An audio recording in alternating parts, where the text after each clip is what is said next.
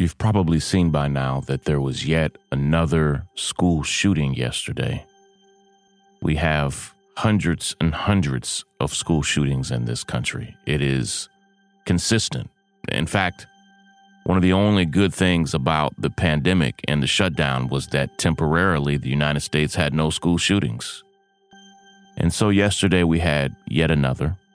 And of course, the shooter, again, had an AR-15. It appears multiple AR-15s and handguns, and blew the doors down, and the doors were locked. And people were sitting ducks. It could have actually been a lot worse. And today, I want to say some hard things about the reality that I think we're living in. I have very strong views about what I think should happen. I have strong views about what I think will happen. And I'll give you a glimpse into what might be possible. All right, let's just talk about it. I just want to ground our hopes and expectations in some reality today, and just continue to grieve over the reality that gun violence is now the leading cause of death for children in America. It's outrageous. This is Shaun King, and you are listening to The Breakdown. The Breakdown. The Breakdown.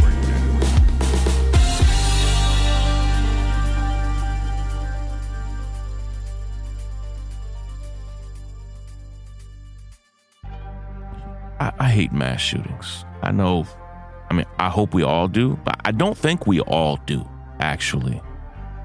I think if other people hated them like many of us hate them, something substantive would be done about them.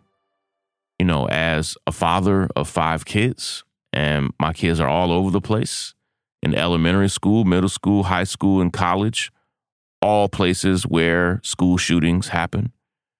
But it's just so outrageous. Like, just yesterday, after this atrocious school shooting at a school in Nashville, Tennessee, a pre-K through 6th grade private Christian school, which is different. Normally, these things, people are coming into a large public school with the intention of killing as many people as they can. They almost always have AR-15s, and they did again in this instance. And in a lot of these cases, we're seeing, the AR-15s were bought legally, owned legally. They trained and practiced on them legally. In essence, in America, every day, the United States is one of the only countries in the world where this is possible. Everyday people can legally purchase weapons and ammunition meant for war, meant to slaughter large numbers of people quickly. That's what assault rifles are. Automatic or semi-automatic assault rifles. Sometimes they're semi-automatic and then made into automatic with customizations and things you can find on the internet or get at gun shows. And so people are damn near unstoppable. Yesterday, with this school shooting, at least 3 little children were killed, 3 staff members were killed, and, just as every school shooting, just senseless. And this was one of those cases where the school had every door locked from the outside, had a tremendous security system, alarm system, camera system. I've seen the cameras now from inside the school. And when someone has an AR-15, it is basically impossible to stop that person from entering the building. If they want to completely shoot a door down, they can. And in this case, the person parked outside of the school. There were 2 sets of doors that were locked that people had to get through, and they just shot right through them. And that's what an AR-15 will do. And police, I think, learning a lot of lessons from Uvalde, where people waited for hours and dozens of kids and staffers were killed, in part because of the waiting. Police, within 15 minutes of the moment the shooter got there, in less than 15 minutes, police got there, stopped, and killed the shooter. And almost immediately, medical attention was being provided. People were being escorted out of the school. It reminded me of what happened on planes after 9/11. It would be almost impossible in the entire country from 9/11 forward for people that are on the plane to hijack the plane, because people will rush you and kill you. Any of us would. And police, in part, seeing the catastrophic response from Uvalde, responded very quickly, and that may have, minimized the total number of people killed. But tell that to the pastor of the church there. It was one of his daughters who was killed, and 2 other little children. Obviously, the kids there, the kids in Nashville, the kids across the country are devastated and traumatized by this. And I'm frustrated because, first, like all of you, I'm frustrated because of the loss of life. Outside of countries gripped by civil war, the United States is the only nation in the world where gun violence is the leading cause of death for children. In no other developed nation I just saw is it in the top 5. In the United States, it's number 1. And in a lot of ways, this place is a war zone. Over 40,000 people a year are shot and killed here. I'm not just talking of school shootings, in all shootings. In some countries, I'm talking about large countries, the number of people shot and killed in the entire country, not just mass shootings and school shootings, period, it's less than 5 or 10 people. That's how rare and difficult it is to be shot and killed in big parts of the world. Here it's over 40,000. It's just staggering. It's outrageous. And I've had this conversation before. I would say there are probably 3 very serious substantive problems that make addressing and substantively changing the issue of gun violence very, very difficult. I'll unpack and explain those 3 things right after the break. We have a quick word from some of our sponsors, and I'm just going to keep it all the way real so that you can know what's going on in the rest of the world with this and why it's so difficult here. I think it's more complicated than we often lead on. I'll be right back. The breakdown. The breakdown.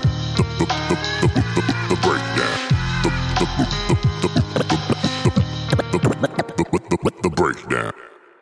Several of my friends who are from Scotland and from the UK talked about how 26 years ago in Scotland, there was a school shooting and 16 children and staff members were killed. Catastrophic. It was earth-shattering for a country like Scotland. That was not common. It was not regular. It was so earth-shattering that after that school shooting in the United Kingdom, such strict gun laws were passed that there has not been another school shooting in 26 years. That's what happens when a country actually has the desire or will to get something substantive done. We're not there.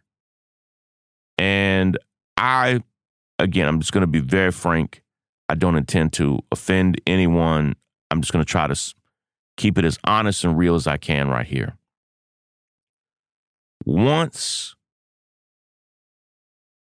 conservative white children started being shot and killed in school shootings and nothing was done about it, I knew it was a problem. Once dozens of little white children in multiple school shootings were shot and killed. Now, in this case, at a private Christian school in Nashville. Once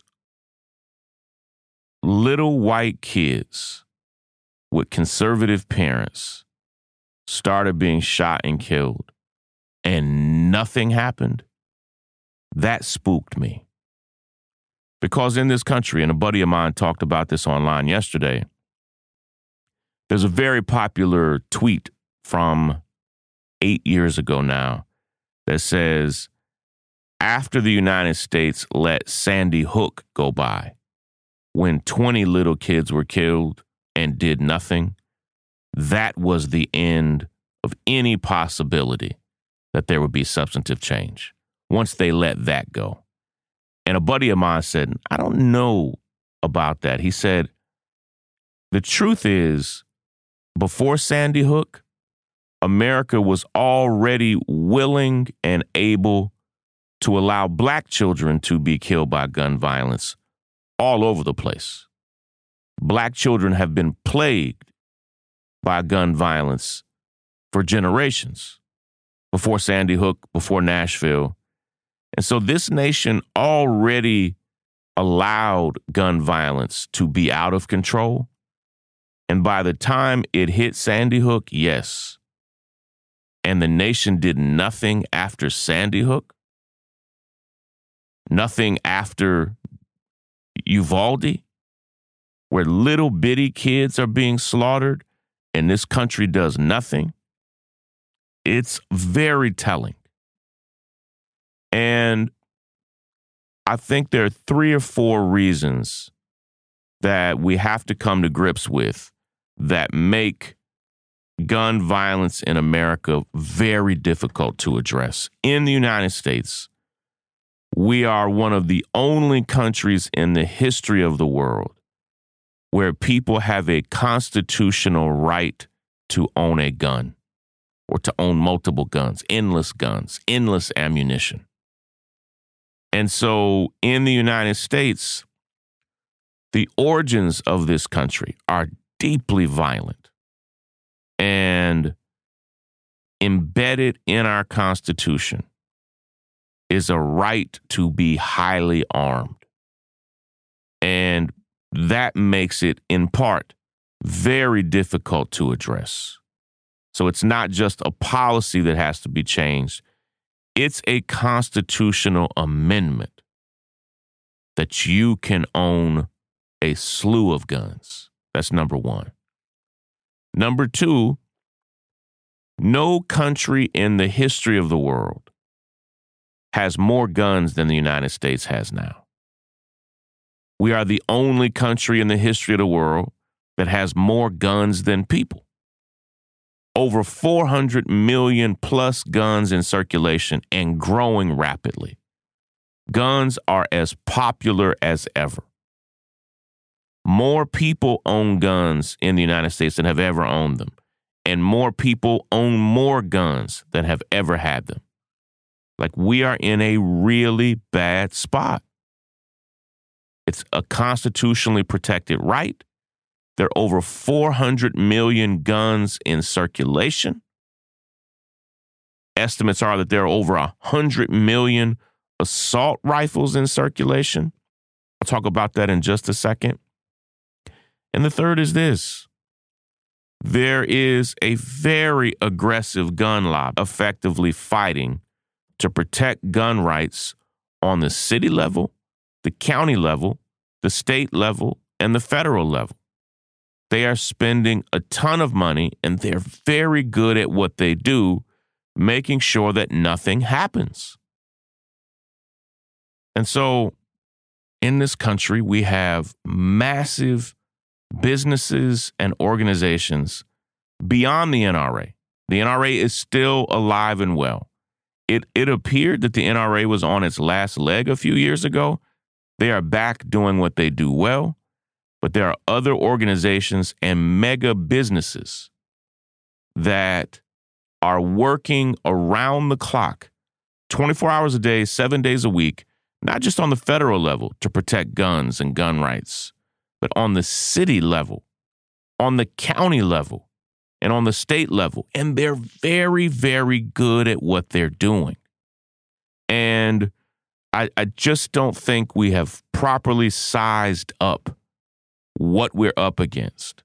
It's not just that conservatives don't have the will to do A or B. In a lot of states, Democrats don't have the will to really do anything substantive about this. They just don't. When Democrats controlled the House, the Senate, and the presidency just last year, they did not have the will to do anything substantive about this. In some states where Democrats control everything, they're not doing anything massive to address this. And in part, it is because the Supreme Court is now controlled by conservatives. There is a constitutional amendment. There are over 400 million guns in circulation, and people, businesses, and corporations are spending hundreds of millions of dollars making sure that no change happens. I'll close with this thought. It is possible that in our lifetime, we will see another assault weapons ban. This nation has, in relatively recent history, had an assault weapons ban before. But when that ban expired during the Bush administration, since that ban expired, assault weapons are now one of the most popular weapons to purchase and own. So now there are 100 million plus of them in circulation. So even if an assault weapons ban passed, getting those 100 million assault weapons out of circulation would damn near require a civil war. I am a very optimistic person, and I'm not convinced that there is a safe, actual path forward to make serious, deep changes here. Again, maybe it can be done on the city level in some places, the county level in some places. But what happens is those changes end up getting overturned by the Supreme Court. That is ultra-conservative and will probably remain ultra-conservative until I'm a very old man. That's what we're up against. And so we've got to continue to fight, continue to push, but this is a very, very bad situation. I mean, that's a gross understatement. School shootings, mass shootings, and gun violence in general. It's a catastrophic public health crisis for America. And the will and the way to change it really aren't there. Love and appreciate all of you. Sorry to have such serious news, but I just need us to talk about it. All right? Please, if you're not already subscribed to this podcast, subscribe now on Apple Podcasts, subscribe on Spotify, share it, listen to it every day. And if you're not already a member of the North Star, go now to thenorthstar.com, become a member. You can do it for $8. We need your support. That's how we're able to do what we do. God bless you. I'll be right back here tomorrow. Break it down. The breakdown.